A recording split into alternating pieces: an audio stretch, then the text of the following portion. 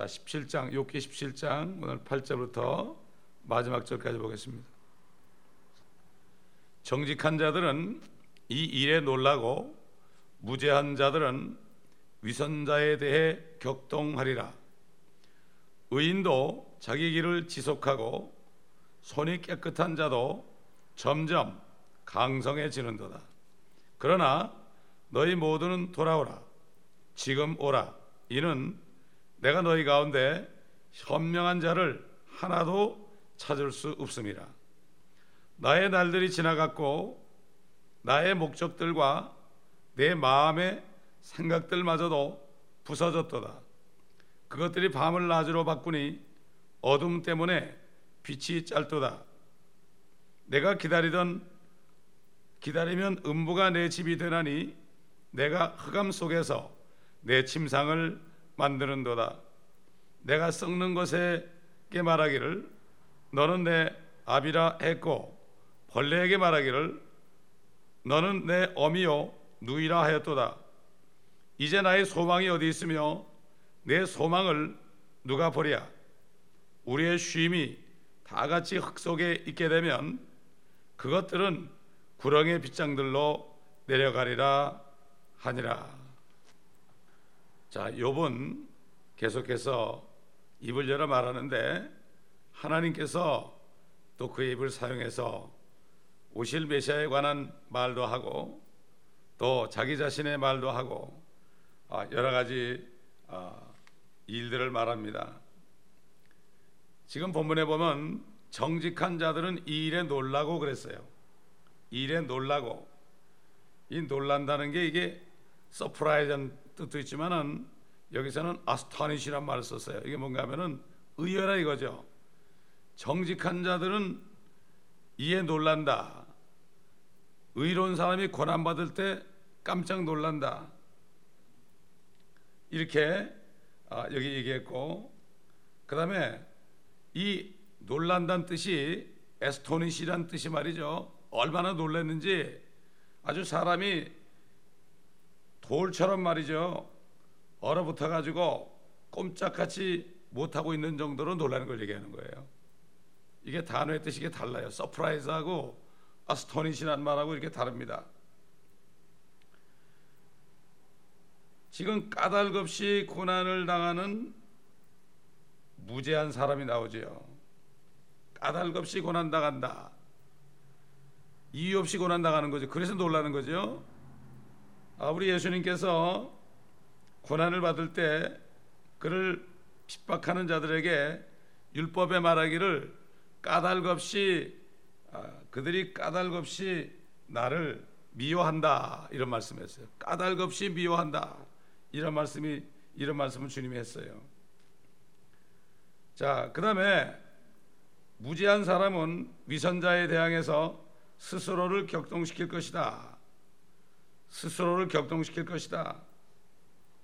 자, 유다가 말이죠. 마태복음 27장 4절에 한번 가보세요. 마태복음 27장 4절. 말하기를 내가 무죄한 피를 배반한 죄를 지었다고 하니 그들이 말하기를 그 일이 우리와 무슨 상관이냐. 네가 당하라고 하더라. 이렇게 이 유다는 이런 고백을 했죠. 깜짝 놀랐죠. 자기가 이 무죄한 사람을 이렇게 했으니까 너무나 놀랐죠. 이 일을 저지르고 나니까 엄청난 일을 저질렀죠. 그가 마귀니까. 이게 마귀가요, 루치퍼가 옛날에 하늘에서 범죄했을 때 그가 이렇게 비참하게 될지 몰랐을 거예요. 그러나 그렇게 반역하고 나서 그가 깨달았을 거예요. 그러나 이미 때는 늦었죠. 결국 이래서 무죄한 자들은 위선자에 대해 격동하리라 이런 말을 욥이 한 겁니다. 왜냐하면 말이죠, 위선자들은 자신들이 고난을 받지 않는 이유가 자신들이 경건하기 때문이라고 생각한단 말이죠. 요즘으로 말하면은 내가 모든 게 잘 되고 모든 게 사업도 잘 되고 몸도 건강하고 자식도 잘 되고 이 모든 게 형통한 것이 내가 예수를 잘 믿기 때문이다. 디모데전서 6장 5절에 경건이 이익이라는 자들이 나타난다고 그랬죠. 물질적으로 육신적으로 무엇이 잘 되고 늘어가면, 재산이 늘어가면 이것을 가지고 내가 믿음이 좋기 때문에 하나님이 나를 축복했다, 이렇게 생각한다 이거죠. 사실 정말 믿음이 좋은 사람은요, 무엇가 잘 되잖아요. 그러면 그걸 쌓아놓지는 않습니다. 쌓아놓지 않아요. 우리 한번 야고보서에 가봅시다. 야고보서 4장 13절부터 보면요, 이제 오라. 오늘이나 내일 우리가 어느 성읍으로 가서 거기서 1년을 지내며 사고 팔아 수익을 올리리라 하는 자들이여, 너희가 내일 일어날 일을 알지 못하나니 너희 생명이 무엇이냐? 잠깐 보이다가 사라지는 안개니라. 오히려 너희가 주께서 원하시면 우리가 살겠고 또 이것이나 저것을 할 수 있으리라고 말해야 할 터인데, 이제 너희가 너희의 자만을 기뻐하고 있으니 그러한 기쁨은 다 악하니라.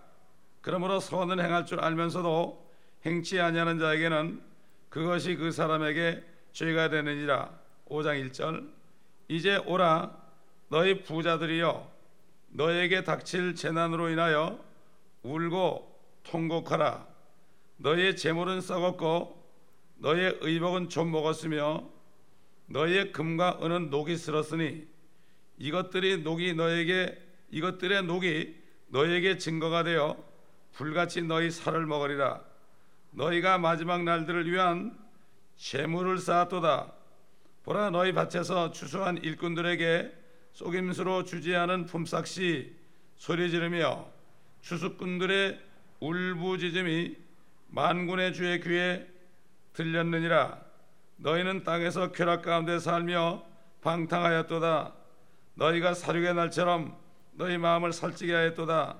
너희가 그 의인을 정죄하고 죽였으나 그분은 너에게 대항하지 아니하시느니라. 오늘날도 뭐 잘 민다고 하고 교회 장로라 가고 그러면서 수십억 불씩 가지고 있으면서 종업원들의 그 싹을 착취하고 이래가지고 부자 된 사람들, 여기에 대한 심판의 메시지가 나와 있습니다.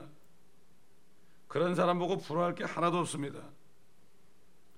요즘에 사람들의 그 싹을 떼어먹지 않으면 돈을 벌 수가 없어요. 그렇기 때문에 지금 성경에 이런 말씀이 나온 거고, 재물을 쌓는 것에 대해서 하나님께서는 책망하고 있는 것이요, 이것에 대해서 엄청난 정말 그 꾸지람을 하고 있는 거죠. 심판의 메시지입니다. 그런데 오늘날은 경건이 이익이다, 이것이 어디 퍼져 있어요? 교회 안에 퍼져 있잖아요. 돈 잘 버는 사람은 대우받고 돈 못 버는 사람은 대우 못 받고, 이것이 경건의 이익이라는 거예요. 바로 이게 교회 안에 퍼져 있다고. 그게 사도 바울을 통해서 마지막 때 이런 일이 일어날 것을 미리 예언했죠. 뭐 옛날 사도 바울 당시에 뭐 얼마나 돈 벌었겠습니까? 그러나 성령께서 사도 바울을 통해서 그렇게 예언한 거죠. 고난 받는 사람은 뭔가 잘못 믿어 그렇고, 고난 받지 않은 사람은 잘 믿어서 그렇고, 이런 사상이 바로 이게 사단의 사상입니다. 그렇기 때문에 이 8절은 정말 이 주님에 대한 욥의 고난을 보고 정직한 자들이 놀라고 무죄한 자들은 위선자에 대해 격동하는 이러한 말씀은 바로 우리 주님에 관한 말씀이라 볼 수가 있죠. 자, 우리가 이사야서 52장 14절 보세요. 이사야서 52장 14절. 많은 사람들이 너를 보고 놀랐듯이 그의 용모가 다른 사람보다 더 많이 상하였고 그의 모습이 사람들의 아들들보다 더 상하였도다. 여기 보면 많은 사람들이 너를 보고 놀랐듯이 그랬죠. 놀랐다는 게 욥기에 지금 나오는 놀란다는 단어 어스토니시하고 똑같은 단어가 들어갔어요.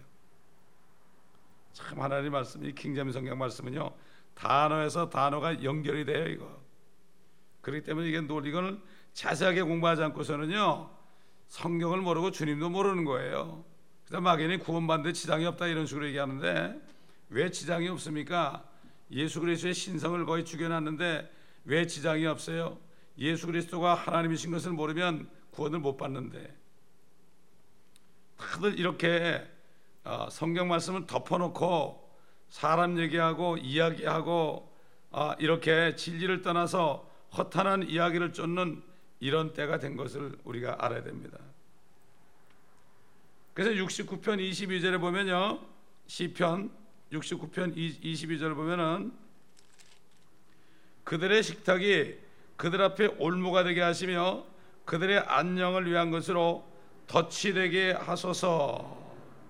이건 바로 이 주님 메시아에 관한 말씀이죠. 주님을 처참하게 십자가에 매다는 사람들, 이런 사람들의 식탁이 올무가 되게 하고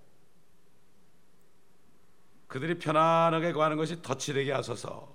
오늘날 믿지 않는 사람들이요, 잘 먹고 잘 사는데 그것이 올무가 되고 그들이 편안하게 사는 거, 평안하다 안전하다 하는 거, 누가 그럽니까? 사단의 종들이 그러죠. 평안하다, 저들이 평안하다 안전하다 할 때 주님이 오신다는 말씀도 안 하고 주님이 오실 것이다, 회개하라 이렇게 얘기하는 사람은, 이단으로 하는 사람들은 그들의 안녕이 덫이 되게 하옵소서. 주님이 오실 때 덫에 딱 걸리는 거죠. 이렇게 다윗을 통해서도 우리 주님에 대한 말씀을 이렇게 한 것을 볼 수가 있습니다. 자, 9절에 보니까 욥기 17장 9절, 의인도 자기 길을 지속하고 손이 깨끗한 자도 점점 강성해지는도다. 우리 빌립보서 1장 14절 봅시다. 관련된 말씀이 나와요. 빌립보서 1장 14절 12절부터 보죠. 그러나 형제들아, 내게 일어났던 일들이 오히려 복음의 진전이 되었음을 너희가 알기를 원하노니, 이는 그리스도 안에서 나의 갇힘이 모든 궁전안과 다른 모든 곳에도 알려졌음이라. 그리하여 주 안에 있는 형제들 중에서 많은 사람이 나의 갇힘으로 인하여 확신이 커져서 두려움 없이 더욱 담대히 말씀을 전하였느니라.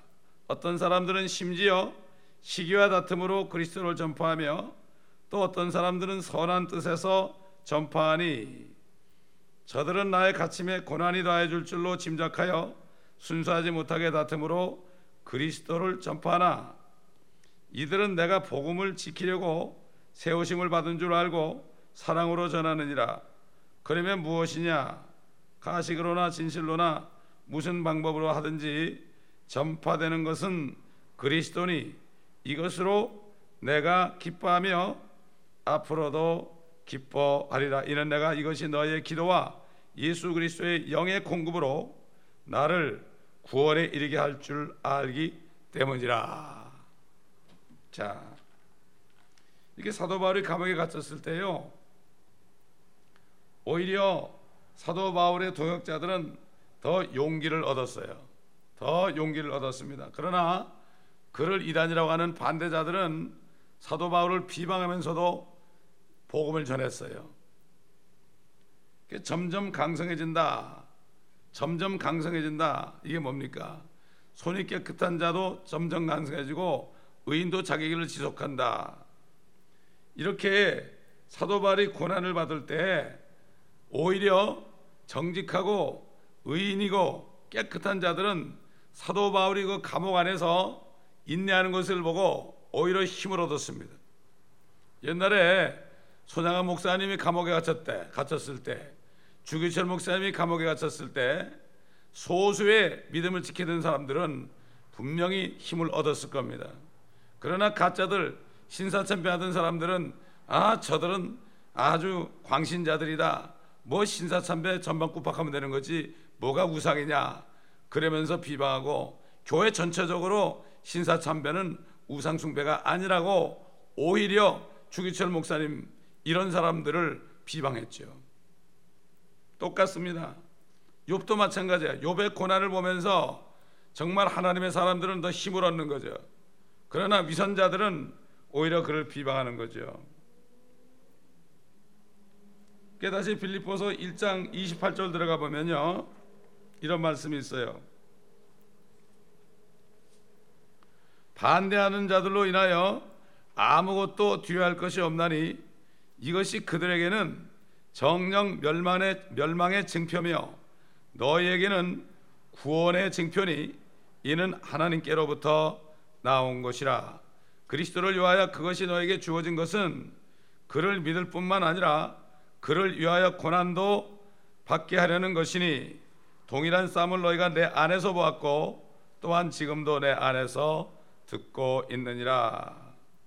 이 반대하는 사람들, 진리의 말씀을 반대하는 사람들, 이런 사람들은 그들이 바로 멸망의 징표다. 멸망의 징표다. 주님이 오신다는 거, 대환란이 온다는 거, 이제 주님의 왕국이 온다는 거, 이런 것을 반대하는 사람들, 그리스도의 복음을 반대하는 사람들은 그들이 바로 멸망할 것이라는 증거가 된다. 이런 얘기예요. 절대 두려워할 게 없다. 그러나 믿는 자들에게는 구원의 증표다.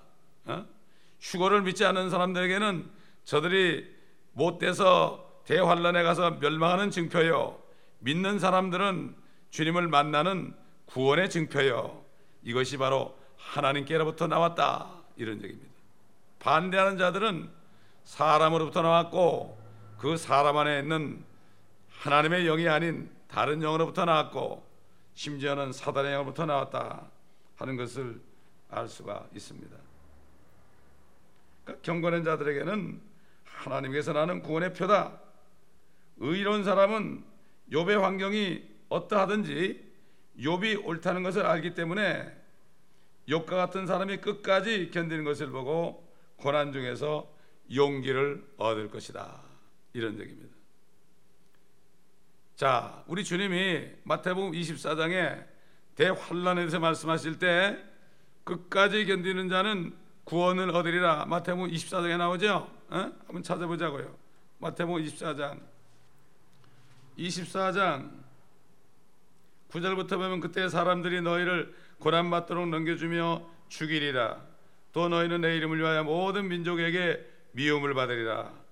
그때는 많은 사람이 실족하게 될 것이며 서로 잡아서 넘겨주고 서로 미워하겠으며 또 많은 거짓 선지자가 일어나서 많은 사람을 미혹하리라. 불법이 성행함으로 많은 사람의 사랑이 식어지리라. 그러나 끝까지 견디는 자는 구원을 받으리라. 여기 모든 민족에게 미움받는다고 그랬죠. 이게 대환란 때 일이죠. 대환란 때 끝까지 견디는 자. 그래서 대환란 때는 끝까지 견뎌야 구원받아요. 짐승의 표를 받지 않고 예수를 믿고 짐승의 표를 받지 않고 끝까지 견뎌야만 구원을 얻어요. 이건 대환란 때 일이에요. 지금이 아니에요. 이거를 잘못 푸는 사람들은 지금 끝까지 견뎌야 구원 온다고 그러잖아요. 이게 얼마나 영적으로 무지한 자들인지 몰라요. 그들이 아무리 할례를 잘하고 히브리 말을 잘할지라도 상관이 없습니다. 자, 10절 보니까 그러나 너희 모두는 돌아오라. 지금 오라. 이는 내가 너희 가운데 현명한 자를 하나도 찾을 수 없습니다. 다시 얘기해서 네가 왔던 곳으로 다시 돌아가서 여기를 돌아다니다가 나에게 죄책감을 덜썩 내려놓기 전에 다시 한번 생각해보라. 갔다가 다시 와봐라. 이런 얘기예요. 가서 생각해보고 다시 돌아와서 얘기하라. 너희는 현명하지 못한 자들이다. 이것은 성령께서 욥을 통해서 한마디 하신 거예요. 그 다음에 다시 욥이 자신으로 돌아오니까, 자기 육신으로 돌아오니까 뭐라고 그랬어요? 나의 날들이 지나가고 나의 목적들과 내 마음의 생각들마저도 부서졌도다. 자기로 돌아오잖아요. 그것들이 밤을 낮으로 바꾸니 어둠 때문에 빛이 짧도다.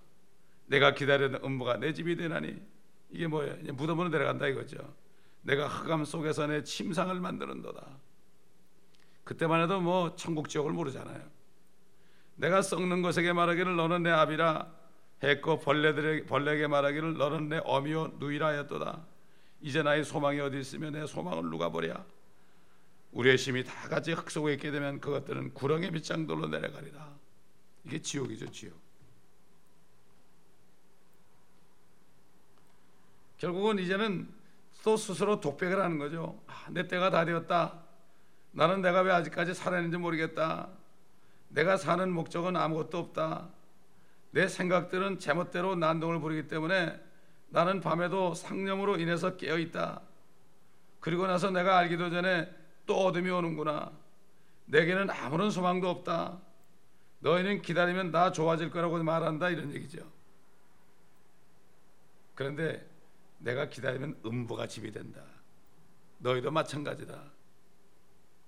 흑암 속에서 침상을 만든다. 깜깜한 속에서 자야 된다. 나도 썩을 거니까 이제는 썩는 것이 내 아비고, 또 벌레들도 어미여 누이다. 썩으면 벌레들이 계속 먹을 거니까, 이런 얘기를 한 거죠. 그러면서 15절에 내 소망을 누가 보랴 그랬죠. 우리 욥기 30장 29절 보겠습니다. 나는 용들에게 형제요 올빼미들에게 벗이라. 내 피부는 내 위로 검어졌고 내 뼈는 열기로 탔도다. 내 하포도 슬픔으로 변하였고 내 오르간도 우는 자들의 소리로 변하였도다. 이 구절 다 연관되는 구절이죠. 우리 잠언 시편 22편 보겠습니다. 시편 22편. 주님이 십자가에서 4절로 보겠습니다. 4절로. 우리 조상들이 주를 신뢰하였고 그들이 신뢰하였기에 주께서 그들을 구하셨나이다. 그들이 주께 부르짖었더니 구원을 받았고 그들이 주를 신뢰하였더니 수치를 당하지 않았나이다. 그러나 나는 벌레요 사람이 아니라 사람들의 비방거리요 백성들에게 멸시거리니이다. 나를 보는 자는 나 조롱하며 비웃나니 그들이 입술을 내밀고 머리를 흔들며 말하기를 그가 주께서 자기를 구하실 줄 신뢰하였도다. 주께서 그를 기뻐하시니 그를 구하시게 하라 하나이다. 나는 사람이 아니고 벌레다. 벌레처럼 됐다. 욥도 마찬가지 아니에요? 완전히 벌레처럼 됐죠. 그렇기 때문에 결국 뭐라 그랬습니까? 벌레에게 말하기를 너는 내 어미여 누이라. 똑같다 이런 얘기죠. 벌레하고 한 식구라 이런 얘기 아니겠어요? 그런 얘기죠. 요나서 2장 보겠습니다. 요나서 2장. 요나서 2장 6절 보겠습니다. 내가 산들의 밑바닥까지 내려갔더니 땅이 그 빗장들로 영원토록 나를 막았나이다. 그러나 오 주 나 하나님이여 주께서 내 생명을 부패하면서 건져내셨나이다. 사실 말이죠. 욥이 사흘밤 사흘낮을 고래 뱃속에 들어가 있었잖아요. 사흘이 지나면 어떻게 되죠? 사람이 죽으면 썩기 시작하는 거예요. 사실 욥을 부활시킨 겁니다. 그래서 주님께서 뭐라는가 하면 악하고 음란한 세대가 표적을 구하나 나는 요나의 표적밖에는 보여줄 표적이 없다. 요나가 물고기 뱃속에 고래 뱃속에 사흘밤 사흘낮을 있었던 것처럼 인자도 사흘밤 사흘낮을 땅의 심장 속에 있을 것이다. 그래서 요나의 혼이 그 빗장들로 내려가지 않겠어요. 빗장을 내려가면 어떻게 돼? 그 지옥이거든 그게. 그래가지고 이 지옥의 뱃속에서 부르짖는다. 2절 보면은 말하기를 내가 나의 고통을 인하여 주께 부르짖었더니 주께서 나를 들으셨나이다. 내가 지옥의 뱃속으로부터 부르짖었더니 주께서 내 음성을 들으셨나이다. 이것은 그의 혼이 부르짖은 거죠. 영과 혼과목을 구분 못하는 사람들은 거기서 살았다는 거예요. 고래 뱃속이 특별히 거기 가면 안 죽을 수 있는 뭐가 있다는 거예요. 아니죠. 우리 주님이 요나처럼 얘기한 거는 이 요나가 나를 부패하면서 구해내셨다. 이게 뭐죠? 우리 시편 16편 보겠습니다. 10절 보면 이는 주께서 내 혼을 지옥에 버려두지 아니하시며 요나처럼 말이죠. 주의 거룩하신 분으로 썩어짐을 보지 않게 하실 것임이니이다. 주의 거룩하신 분이 예수 그리스도, 오실 예수 그리스도죠. 썩지 않았죠. 요나도 마찬가지. 요나도 그래가지고 구해냈잖아요. 거기서 부활을 시킨 거죠. 자, 이사야서 38장 10절 보겠습니다. 다 관련된 구절이에요. 이사야서 38장 10절. 내가 말하기를 나의 연수가 끊어져서 음부의 문으로 갈 것이며 내 연수의 나머지를 빼앗기리라 하였도다. 이거는 히스기야 왕이 말이죠. 병들어 죽게 됐을 때 그때 한 얘기입니다. 나의 연수가 끊어져 가지고 음부의 문으로 갈 것이다. 이게 다 고난받는 사람, 이런 사람들의 고백 아니겠습니까? 우리 주님을 포함해서요. 결국 이 말씀, 지금 내 소망을 누가 보랴? 내 소망을 누가 보랴? 15절에 내 소망을 누가 보랴? 나의 소망이 어디 있으며 우리의 심이 다 같이 흙 속에 있게 되면 그것들은 구렁의 빗장으로 내려가리라. 이 모든 것들이 결국 예수 그리스도께 적용되는 것이요, 요나는 그리스도께서 죽으시고 묻히고 부활하시는 모형이지요. 이것을 우리가 알아야 됩니다. 14절에 나오는 부패와 벌레죠. 16절에 내려가는 것, 빗장으로 내려가는 것은 다 이제 내려가서 부패하고 벌레가 먹을 것이다. 이렇게 얘기하는 거죠. 그렇기 때문에 사람들이 지금 이것을 알지 못합니다. 그냥 건강하고 살 때는 전혀 알지 못해요. 그냥 잘 삽니다. 그러나 고난 받을 때, 죽을 병에 걸려서 고난 받을 때, 그때 벌레가 내 어미고 누이다. 결국 썩는 것도 내 압이다. 이런 고백이 나오는 거예요. 근데 뭐 사람 장례식 가서도 못 깨닫잖아요, 사람들이. 그런데 이게 우리가 성경에서 찾아볼 이 교회 안에서 우리가 행해야 될 일에 대해서 한 3가지 정도로 얘기할 수 있다고 그래요. 첫째는 관심을 줘야 된다. 관심. 사람들에게 관심을 줘야 돼. 이거를 영어로 concern 그러죠. concern. 그 다음에 다른 사람들을 배려해야 돼. 케어해야 된다. 케어. 배려해야 되고, 또 다른 사람들에게 예의를 지켜야 된다. 이걸 커티시라고 그러죠. 커티시라고 그러는데 전부 C자로 시작하죠. C자로. 이 3가지 단어가요, CCC 이래가지고 어느 은행에 이것이 써 있었대요. 손님들을 배려하고, 손님들에게 관심을 갖고, 손님들에게 예의를 지키라. 근데 사실 이것이 교회에서 있어야 될 일이에요. 그렇죠? 그런데 이 반대되는 말, 이 욥의 친구들은 욥을 배려해주고 관심을 갖고 예의를 지켜야 되는데 그렇게 안 하고 어떻게 했는가 하면 말이죠, 배려하는 대신에 비평을 했죠. 똑같은 시자인데 크리티사이즈 했단 말이에요. 크리티사이즈. 그 다음에 관심을 갖는 게 아니라 불평을 했죠. 컴플레인을 했죠. 또 그 다음에 예의를 지키는 게 아니라 오히려 정죄를 했죠. condemnation, condemn. 정죄를 했죠. 비참한 성도들이죠. 오늘날도 교회 와서 다른 사람들을 배려하지 않고 관심 있게 보지 않고 예의를 지키지 않으면서 오히려 비평을 하고 불평을 하고 정죄하는 이런 사람들은 비참한 성도들이죠. 근데 왜 이렇게 되느냐? 왜 이렇게 되느냐? 그 이유에 대해서 어느 성령 충만한 목사님이 이렇게 예를 든 적이 있어요. 왜 그렇게 사람이 되느냐? 왜 이렇게 교회 와서 배려하고 관심 가지고 섬기며 예를 지키는 것이 아니라 오히려 남을 비평하고 불평하고 왜 정죄하게 됐을까? 그렇게 잘 기도하면서 생각해 보니까, 첫째는 기도 모임에 나갈 때 기도할 마음도 없이 나간다. 그냥 나가는 거예요. 그냥. 두 번째로 설교를 들을 때 내가 오늘 말씀을 듣고 내가 말씀대로 살아야지 하는 이런 생각도 없이 그냥 가서 한 편 듣고 온다 이거예요.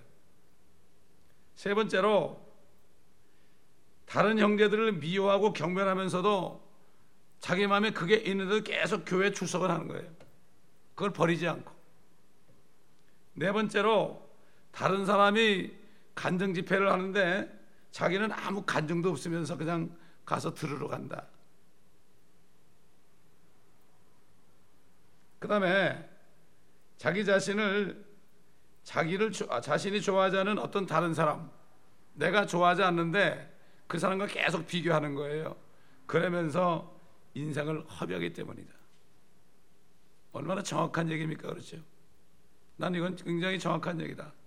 정말 목회를 오래 하신 분이 이거는 경험에서 나온 얘기다, 이렇게 인정하지 않을 수 없습니다.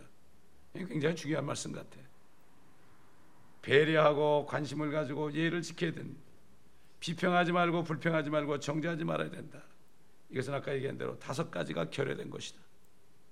그래서 막 살다가 그냥 주일날 막 헐레벌떡 와가지고 예배 한번 듣고 그냥 가면 또 나가면서 설교 말씀 다 잊어버리고 전혀 관심이 없으면 헛된 인생을 사는 거예요. 그런 사람들로 지금 교회 가득 찼지 않았습니까? 그 뭐가 증거합니까? 말씀을 들으면 그걸 기억을 해야 되는데 다 잊어버리거든, 대부분. 제가 목회 거의 20년째 하면서 너무나 뼈저리게 경험했어요. 오래 믿은 사람들한테도, 오래 교회 된 사람한테도 지난주 설교가 뭐였죠? 그러면 대답하는 사람 거의 못 봤어. 이게 얼마나 슬픈 얘기인지 모릅니다. 저는 사실 다른 목사님들이 우리 교회 와가지고 설교하거나 간증한 건 잊어버릴 수가 없어요. 지금까지도. 제목까지도 잊어버릴 수가 없어요. 제목까지도. 왜 그렇습니까? 주님이 나에게 주시는 말씀을 전하러 온 거지 다른 사람에게 한 게 아니거든. 똑같아요. 주일날이나 뭐 금요일날이나 새벽 시간이나 주시는 말씀이 우리 교회에게 주시는 말씀이지 다른 데 주는 말씀이 아니거든요. 그래서 이거를 그런 마음으로 들어야만 깨달을 때 말씀이 안에 박히게 되는 거죠. 깨닫지 못하면은 새가 먹어가요. 마귀가. 주님이 그랬잖아. 들어도 깨닫지 못하니까 빼앗긴다고 그랬어요. 깨달아야 되죠. 그렇기 때문에 오늘날 사단은 옛날 에덴 동산에서 하나님의 말씀, 이 동산의 모든 나무의 열매들은 너희가 마음대로 먹을 수 있으나 동산 중앙에 있는 선악을 알게 하는 지식의 나무의 열매는 먹지 말지니 이것을 먹는 날에는 너희가 반드시 죽으리라. 이 말씀을 들었는데 잊어버렸잖아요. 아담에게 했는데 아담이 분명히 이브에게 했을 거예요. 이브는 듣고 잊어버린 거예요. 그러니까 잊어버린 사람에게 와가지고 아니야 먹지 말라고 그랬지, 이렇게 얘기한 거예요. 그래가지고 그 이브 할머니 때문에 이렇게 됐는데, 사실 우리도 잘못하다면 이브처럼 될 수가 있어요. 말씀을 듣고 내가 깨닫지 못하고 간직하지 않으면 사단이 다른 말을 할 때, 어떤 다른 인터넷을 통해서, 방송을 통해서 누가 다른 말을 할 때, 다른 복음을 전할 때 거기에 미혹될 수가 있다는 얘기죠. 그러니까 정신을 바짝 차려야 됩니다. 이 마지막 때는 우리 모든 성도들이 다 이렇게 무장해서, 그래서 정말 사단을 이겨내고 또 미혹받은 사람들을 끄집어내고 옳은 곳으로 의의 길로 인도할 때 다니엘에게 약속한 것처럼 하늘의 별들처럼 영원토록 빛나리라. 나는 이 말씀대로 이러한 축복을 우리 모든 성도들이 받기를 간절히 소원하고 있는 것입니다. 기도하겠습니다. 감사합니다. 아버지 하나님, 오늘도 이 짤막한 말씀 가운데 말씀들을 통하여 우리에게 깨달음을 주시고 성령의 조명을 통하여 우리에게 빛을 비추심을 감사합니다. 이 교회에 나오는 성도들, 또 많은 인터넷 성도들 모두가 다 교회에 출석할 때마다 남을 배려하고 관심을 가지고 아버지여 서로 존경하고 남을 나보다 낫게 여기고 피차 복종하며 주님의 사랑을 실천하는 모두가 되게 하시고, 교회에 올 때마다 정말 간절한 마음으로 주님을 만나서 주님 앞에서 기도하고 주님 앞에 간구하고 또 중보하고 또 감사하며 하나님 말씀을 들을 때 나에게 주시는 말씀으로 듣고 그 말씀을 질그릇 같은 몸에 잘 받아서 놓치지 않고 깨달아서 30배, 60배, 100배로 맺는 모두가 되게 도와주시고, 아버지 하나님이여 다른 사람들을 잘 섬김으로 말미암아 하나님의 사랑 가운데 행할 수 있도록 도와주셔서 어떤 사람도 서로 미워하거나 판단하지 않게 하시고 모두가 다 성령 안에 아버지 하나님이여 주님의 마음을 가지고 서로 섬기며 서로 신부의 화장을 고쳐주고 서로 고쳐주며 서로 허물을 덮어주다가 주님 만날 때 점도 없고 흠도 없이 주님 앞에 서서 그리스도의 심판석에서 책망받지 않고 모두가 다 상을 받으며 멸류관을 받는 모두가 될 수 있도록 주님 깨우쳐 주시고 하나님의 말씀으로 전신갑주를 입혀주셔서 이 마지막 때에 미혹되지 않고 항상 아버지 하나님 기뻐하며 고난 가운데서 기뻐하며 즐거워하며 주님을 섬기다가 아버지 하나님 주님을 영광스럽게 만나는 모두가 되게 도와주옵소서. 아버지 하나님 감사드리며 예수 그리스도의 이름으로 기도합니다. 아멘.